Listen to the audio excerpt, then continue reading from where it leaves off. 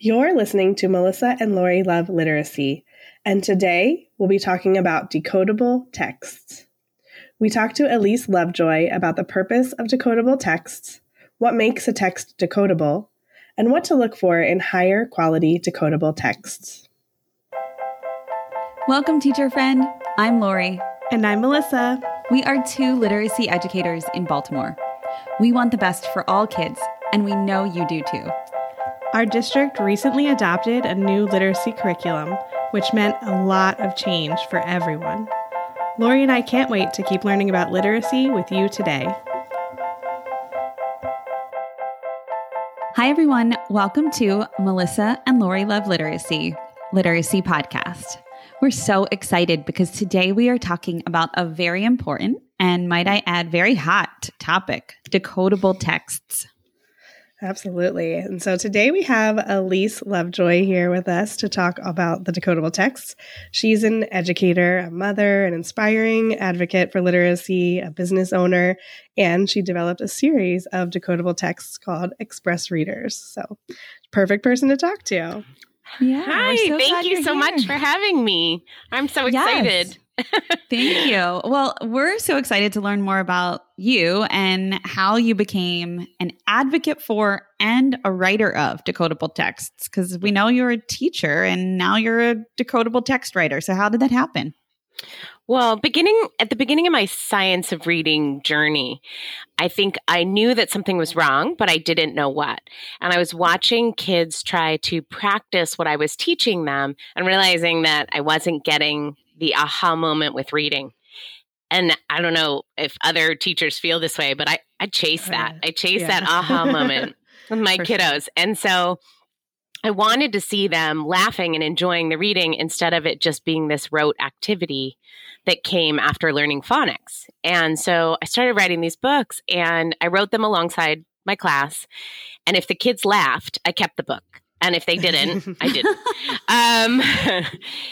Because if I had to read one more book about a cat that sat on a mat, I was going to lose it.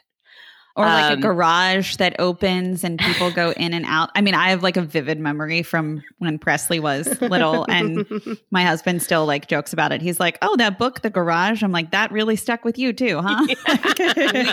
I get it.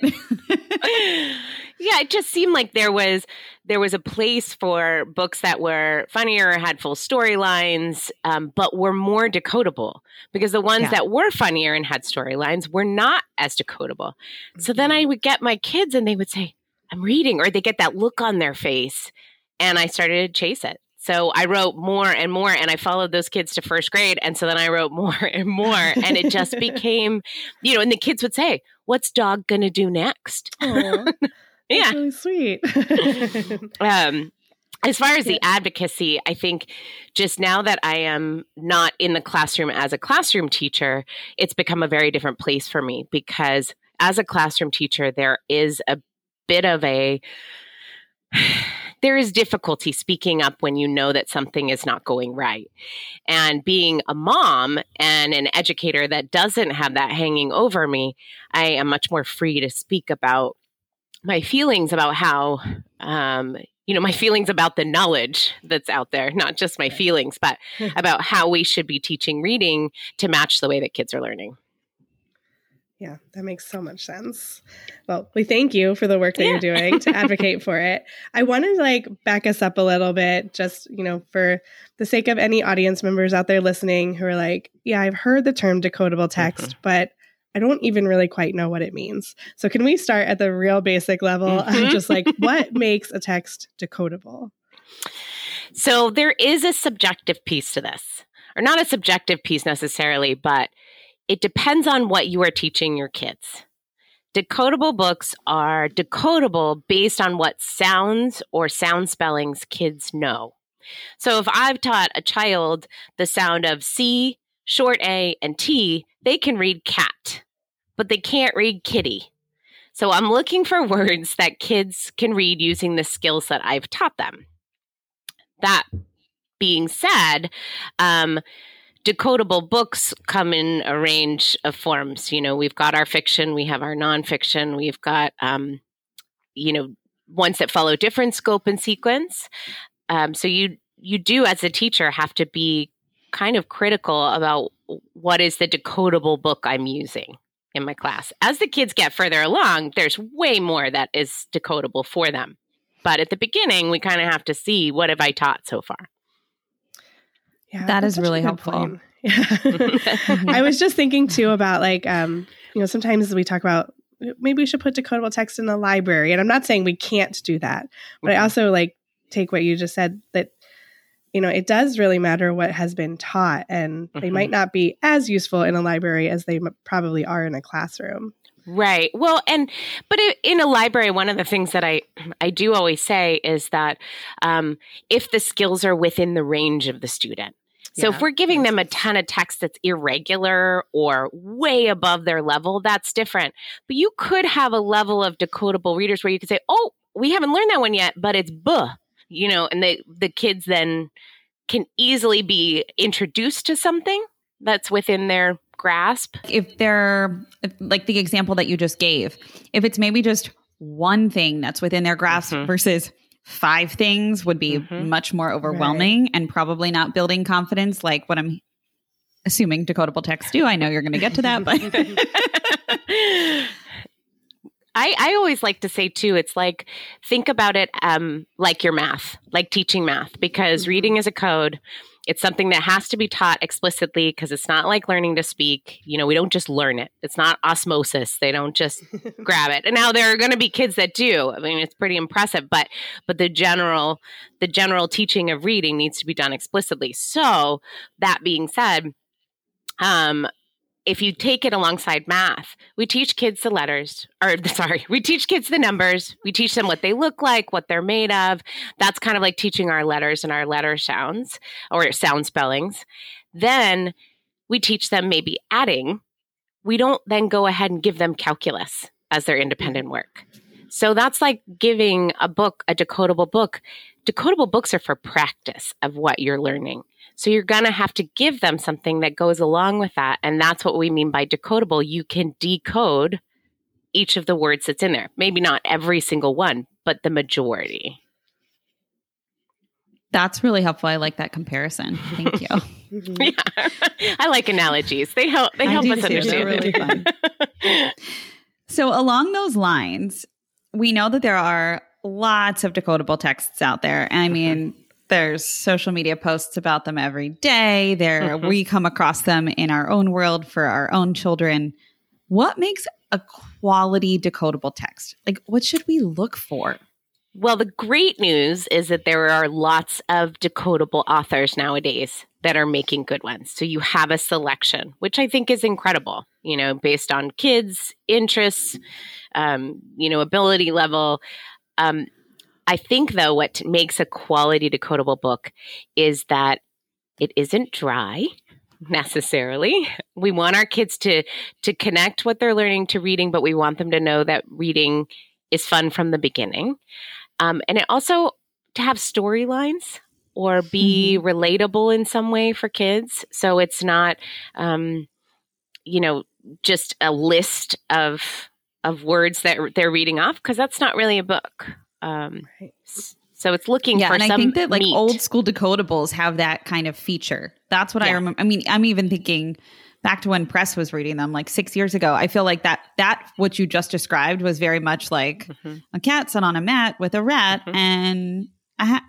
I don't want to say wherein, because that seems like not decodable. Maybe there was a hat with a hat. And I was like, okay. Well, I don't know anything better right now, but I know this isn't good.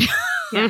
I was thinking of like Elise's students who said like, what's happening next, right? Like you can't ask that when there's no story there. Well, and it's also great to be able to use decodable text for independent practice of other things.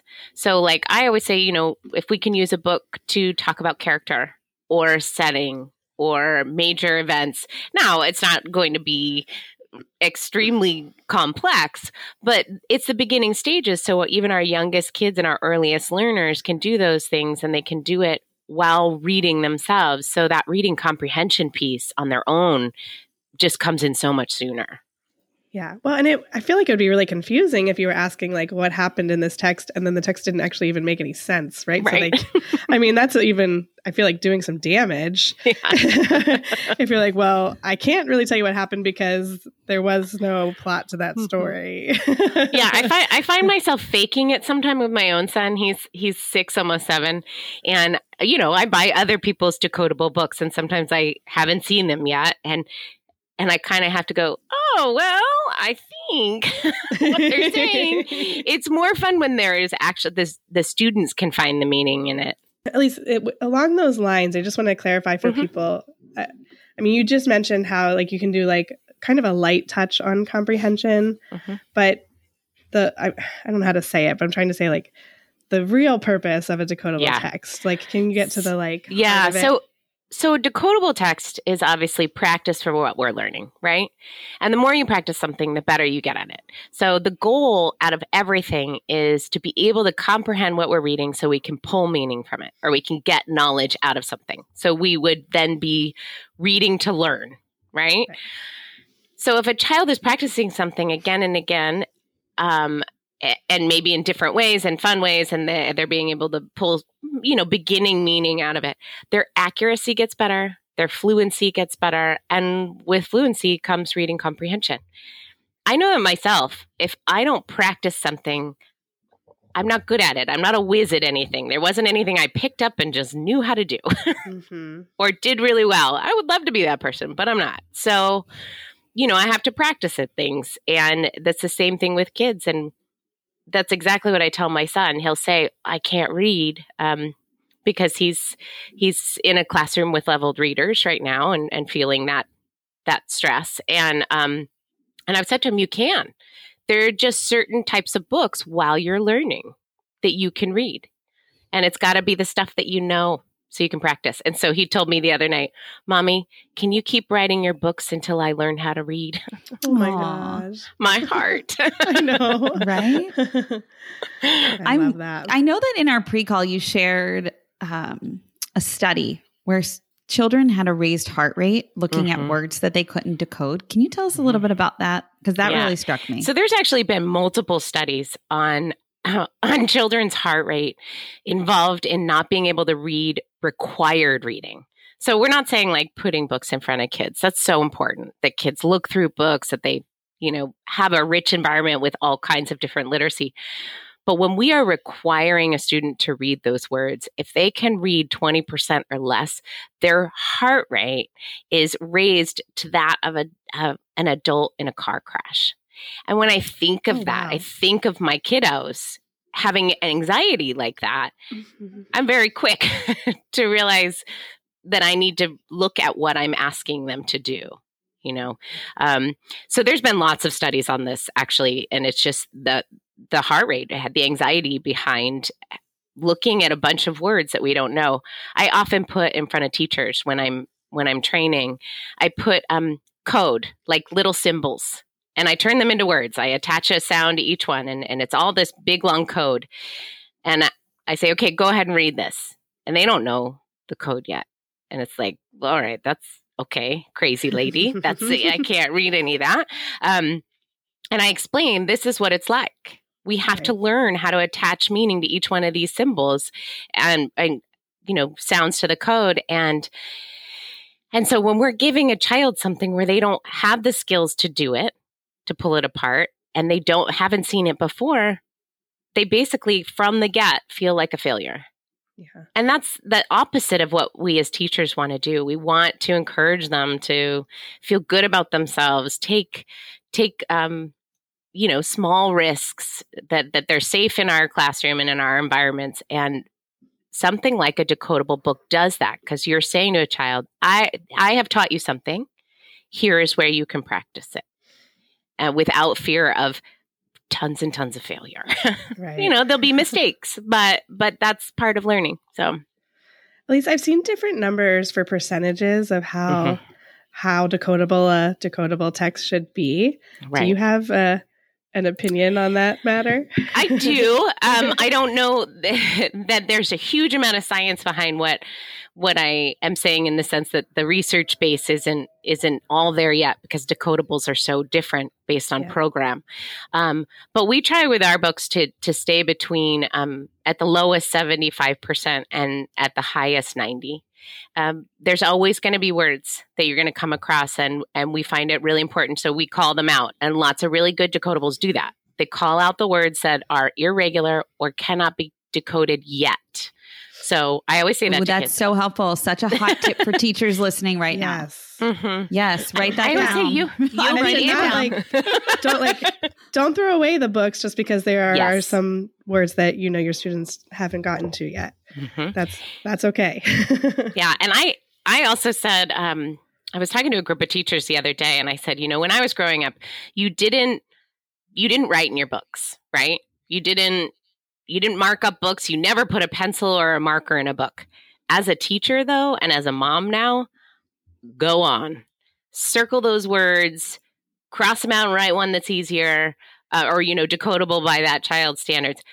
No problem with that. Use books. I mean, we have so many in our classroom. There's nothing wrong with circling, the 8 words in it that I'm going to read those words when we get to them, because we haven't learned those skills yet. I want you to try the other words.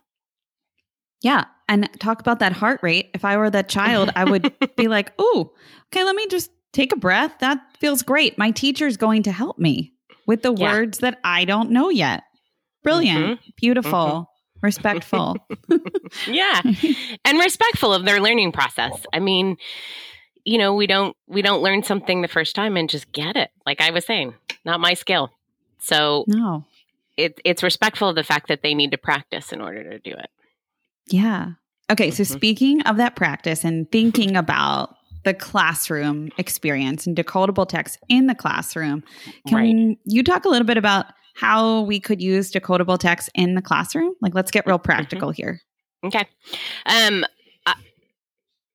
So the way that I would use decodable books and the way that we promote it in Express Readers is actually in small groups. It is something that you have identified where the kids are, what skills they are using to mastery, or they're, trying to practice to mastery. And then we have specific books depending on which group you have. We often do a sticky word hunt. Sorry, sticky word is our sight words, the words you get stuck on. So whether it's heart words, sticky words, whatever you might call them, we do a sticky word hunt. Can you find those words? We might map those words first to remind the kids what sounds are irregular or haven't been learned yet. And then depending on the level of student, we sometimes color the capital letter in green, the first letter in a sentence, and mark in red. So we work on our tone when we're reading, where to stop at the early levels, very early, maybe not. And then we practice reading it. So they're not copying me. They are actually decoding the book. Again, Can I this is ask also a real nuanced question? Do it. Okay. So when you say you use them in small group. Yeah. And so I'm just thinking, I'm the teacher right now. I have my kids in small group.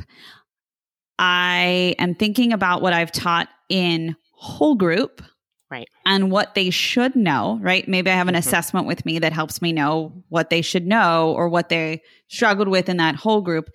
And then I bring them over to me in small group. I'm like, okay, we're going to work on this because you showed me from whole group that you needed this.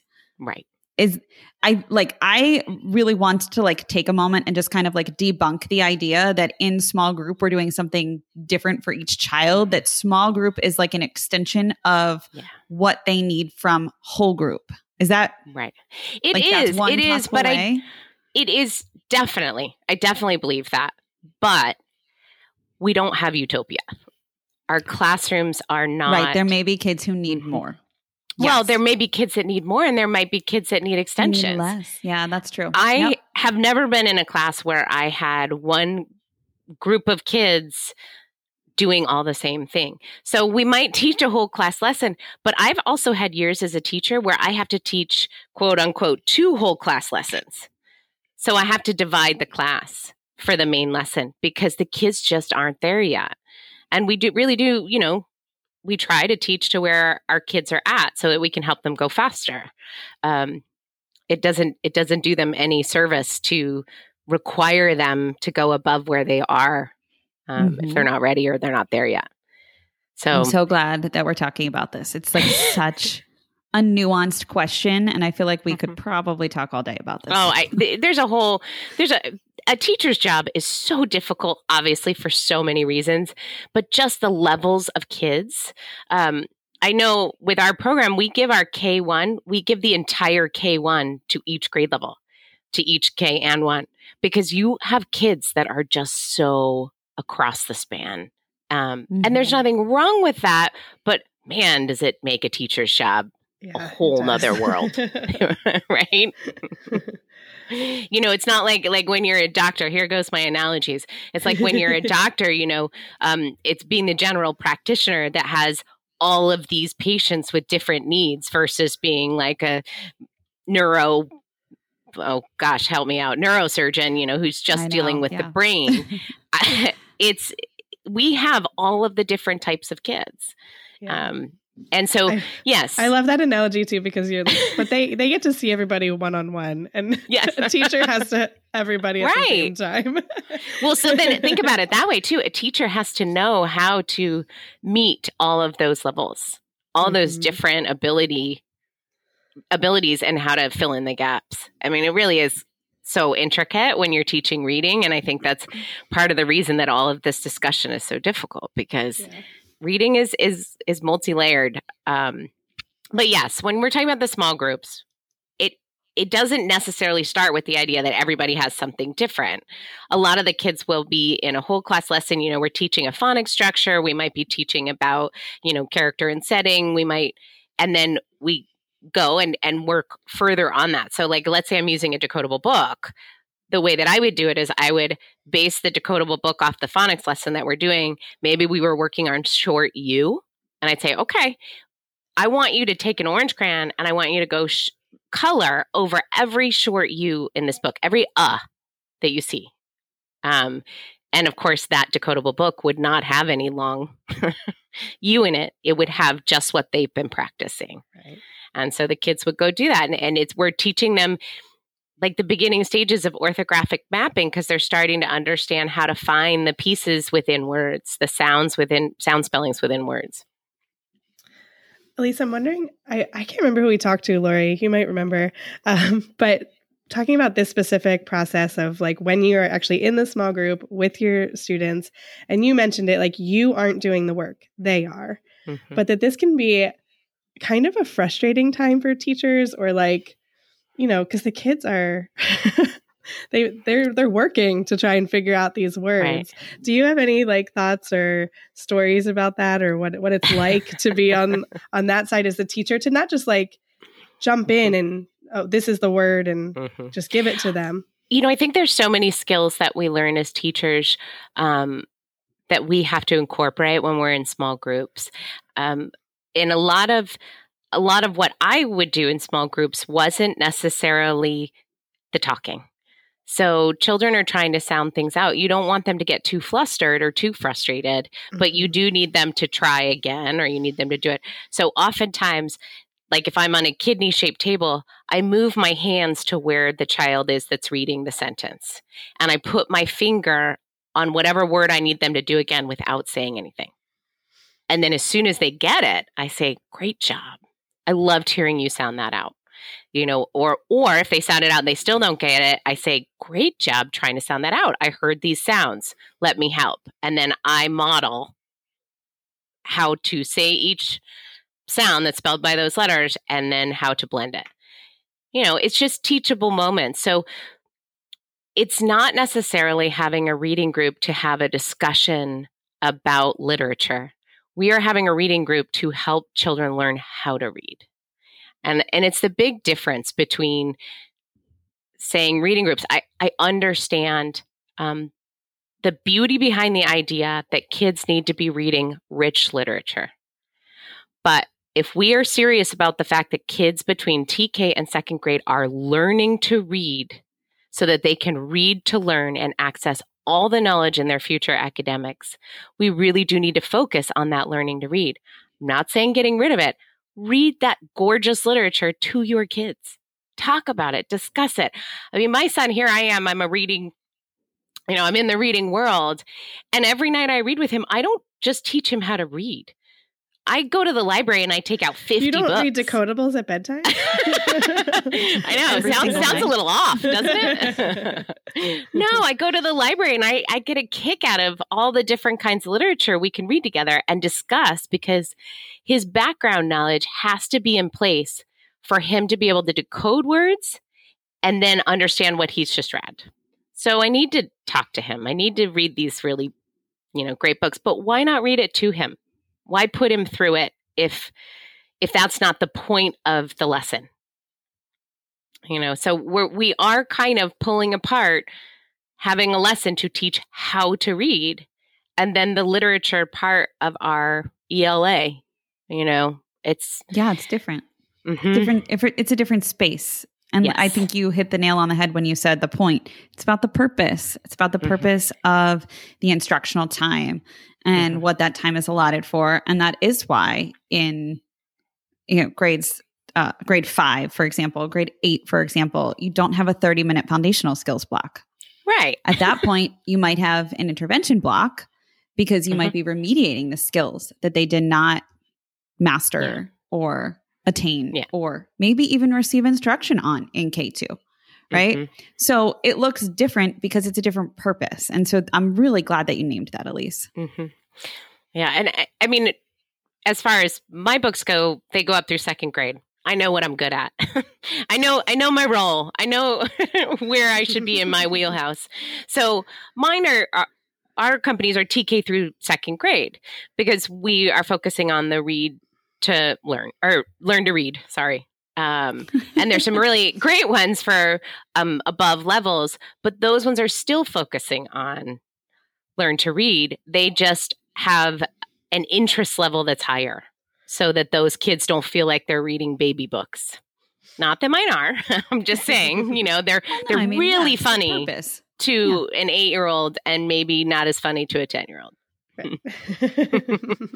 Although I still laugh, so I don't know what that says about me.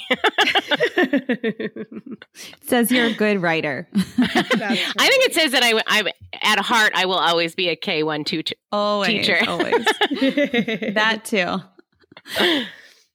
So I think it might be helpful to think about this idea of a rationale for decodable text. Like, what's the argument for decodable text? What's the rationale behind decodable text, and just kind of bringing together everything that we've talked about today? Can I use an analogy? Of course, I love. I'm gonna pigeonhole myself.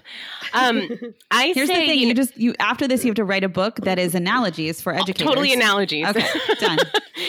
Though honestly, when you think about talking to parents and you think about talking to others, using analogies is a great way because we're trying to connect to what they know. So I'm sure why I do it, or maybe just it's my thing. So I always think of it like, okay, riding a bike. You will tell kids how to ride the bike, and some of them will actually get up on the bike and just ride it. And it's amazing, and you're in awe. There are going to be some kids that need the training wheels. They need you to hold onto the bars. They need to practice a bunch of times before. And I think that's decodable books.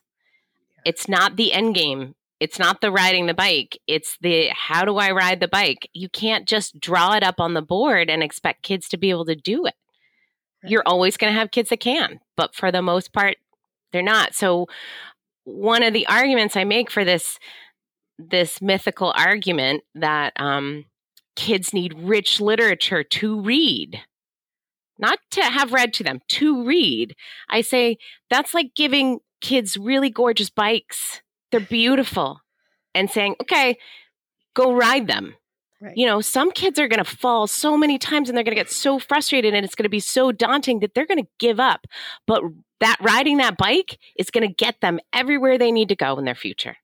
So, the rationale is there. It is there. We don't do math and just teach them addition and then walk on to the next subject. We have them practice it. We do it with cubes. We have them, have all these manipulatives. Why is it not the same with reading? Because we're talking about how kids learn how to read.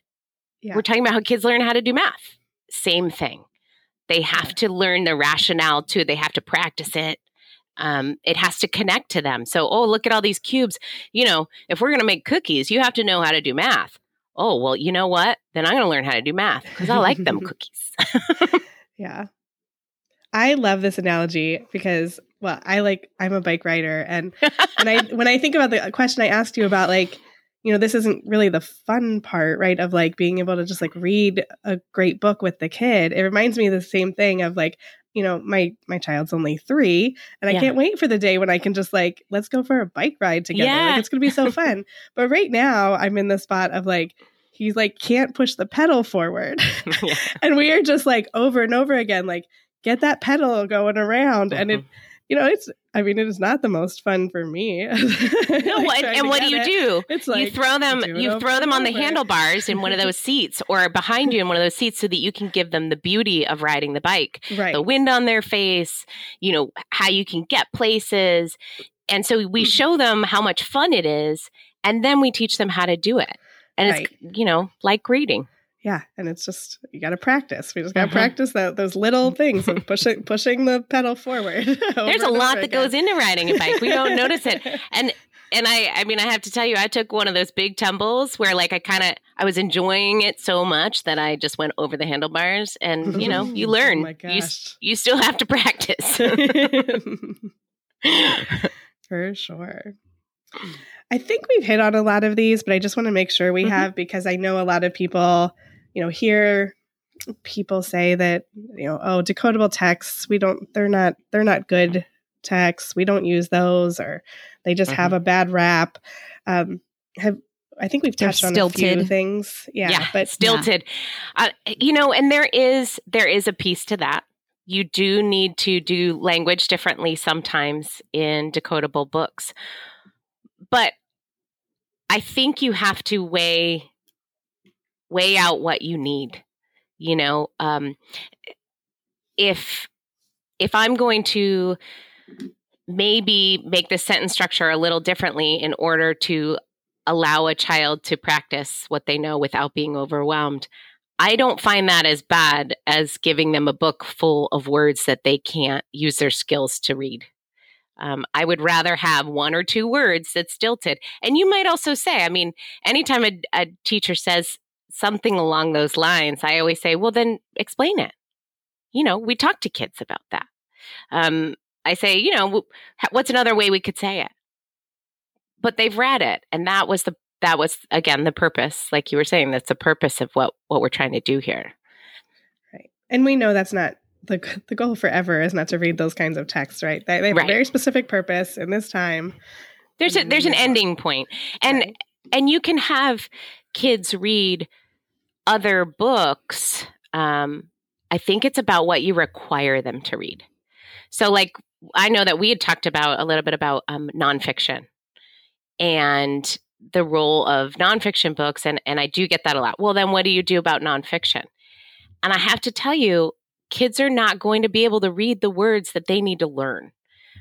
We know now we can use much more deep vocabulary with our kiddos. My 6-year-old is talking about a hypothesis. Of course, he didn't say it right. It was very cute, but he's talking about a hypothesis. There is no way he would be able to read that word, but I want him to learn it because we're making little volcanoes. What do you think is going to happen? Hypothesis. What's the hypothesis? So we can't necessarily give them the knowledge that they need from nonfiction early readers. Mm-hmm. I think it's great when kids peruse it. I think it's great. I vividly remember being in the library and looking through the encyclopedias, with all the pictures on the topics I wanted. And then sometimes I would say, what does this say?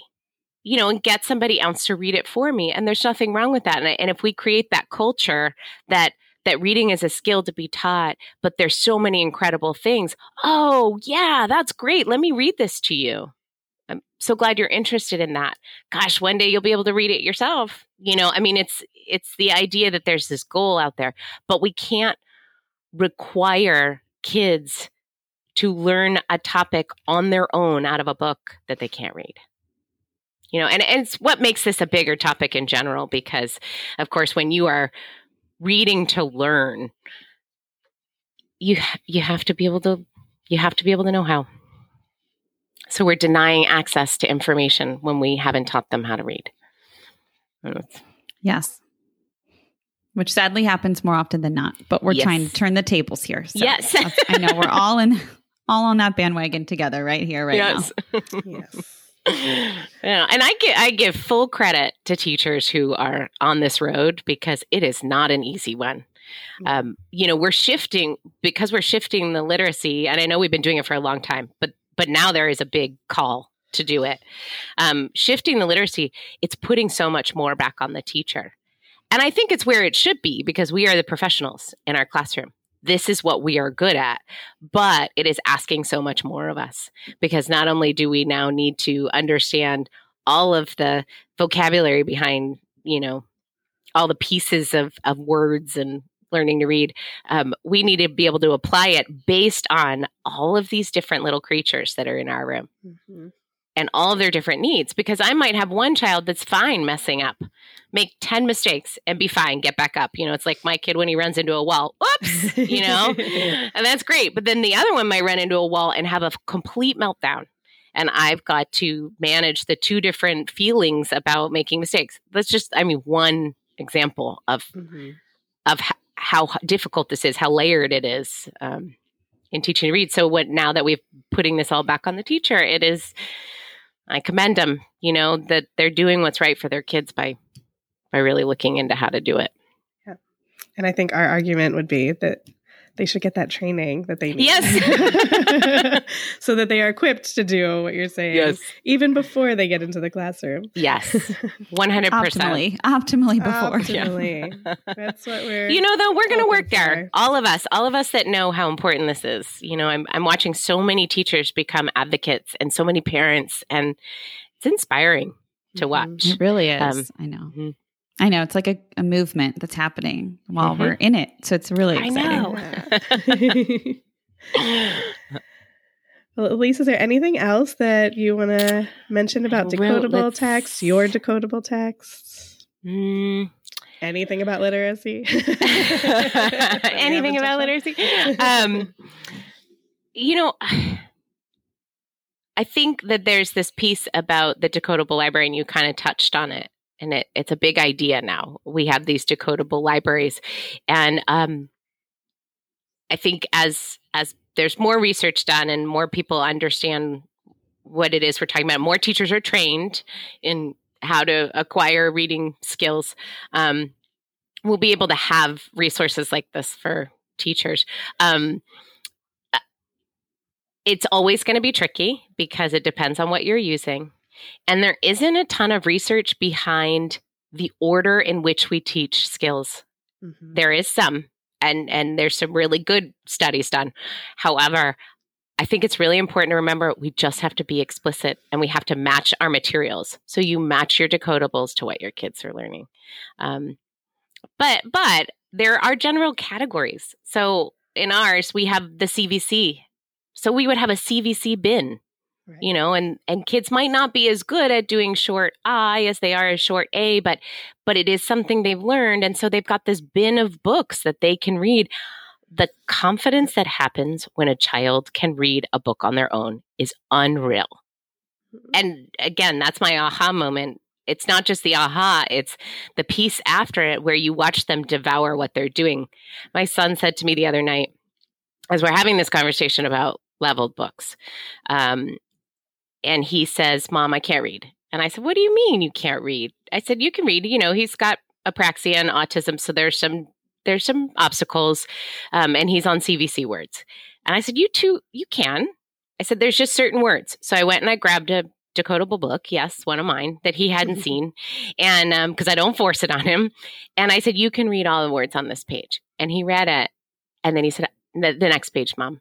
And we read the next page and the next page, and then he goes, "I want to read another one." And I had to tell my kid it was too late. He had to go to bed. I mean, I was overjoyed. Like, I'm not crying, you're crying, like, Yeah. but you can see how when kids are empowered at their own skills, what they can do. It's a self-fulfilling prophecy. If we put books in front of them that they can't read again and again and again, they are just going to think they can't read. And then it should not be a shock that there are behavior problems or suspension rates or all of the other symptoms that come from the root cause of making a child feel, I hate saying it this way, but making them feel stupid, because there's such a sad, heartbreaking piece on what goes on inside a child when they feel that way. And I guess there is another thing that I want to talk about. It's that understanding, decodable text is incredible and decodable books are so vital. It's also really important for us as teachers now to just look at words that we are giving kids, because there are words in their math word problems. There are words in their science papers. There are words in any kind of history, autobiography, anything they get has words in it. It's important for us to start looking at that and call it out to kids. You might not be able to read this. I'm going to help with this. Or look at, the words on the math word problem, and I will circle the words my son can read. And I'll say, okay, I'm going to read the rest of these. And then you help me with some of these words, please. And then I say the whole thing back so he actually gets what he's supposed to get from it, which is the math. The reading gets in the way. We see that again and again and again. In a lot of districts, the math scores are really low. Considering how many word problems my son is bringing home, I am not shocked, because the reading is less than 50% in most of these districts. I mean, sorry, I should explain myself. The proficiency level for children that can read is less than 50% and across the country. And so if we're giving them word problems in first grade, I'm not saying anything is wrong with that, but I'm saying we need to be very careful about what we're requiring them to read in order to learn. And in order to show what they know in a subject that they might know a whole lot about, but they cannot decode the problem. So it's looking at all text and saying, is this decodable? Whether it's a book, whether it's a word problem, whether it's their science, is this decodable for them? Am I reading it to them, or are they reading it to me? Or are they reading it on their own? Or are they just reading part of it? Right? Yeah, exactly. So... Oh, well, we're so glad that you're here to talk with us about decodable text. And I think we're going to wind this down, right, Melissa? Yeah, I'm ready. I loved it. So we have some fun questions for you to wrap it up. Okay. These are quick, so whatever comes to your mind. Oh, no. Don't be afraid to share. So first question is, what do you love to read? I am a fiction girl. So I like being wrapped up in a story. My favorite is Jodi Picoult, because she does it from all these different perspectives. And I love having to think about stories and life from different viewpoints. It's like traveling inside someone else. I love that. I bet that helps you build empathy for others as well. Yeah, it does. It does. And even some very weird, I don't want to say weird, but like rare points of view, because, especially having a son on the spectrum, I'm having to see the world differently all the time. And so I'm very aware that I need that learning, how other people think is so important. That's amazing. All right. What do you love to watch? Oh, gosh, my husband would have a field day with this question. I watch terrible television. Anything. Me too, Elise. Don't be embarrassed. Melissa, actually, I feel like is the only one on here who could take any kind of high road. So go ahead. Not always. I mean, I've been known to dabble in the documentary every once in a while, especially when it's a topic I like. I'll be excited to watch The Truth About Reading. I'll tell you that. It's upcoming this fall. Too. However, my norm are sci-fi movies. So dystopian, I guess you could go there, the zombies. Like, what does the world look like? I find it so fascinating. You're like, if we were to become zombies, here's what might happen. Yeah, I'm going to know. You to go. Yeah, I know, right? Not at all.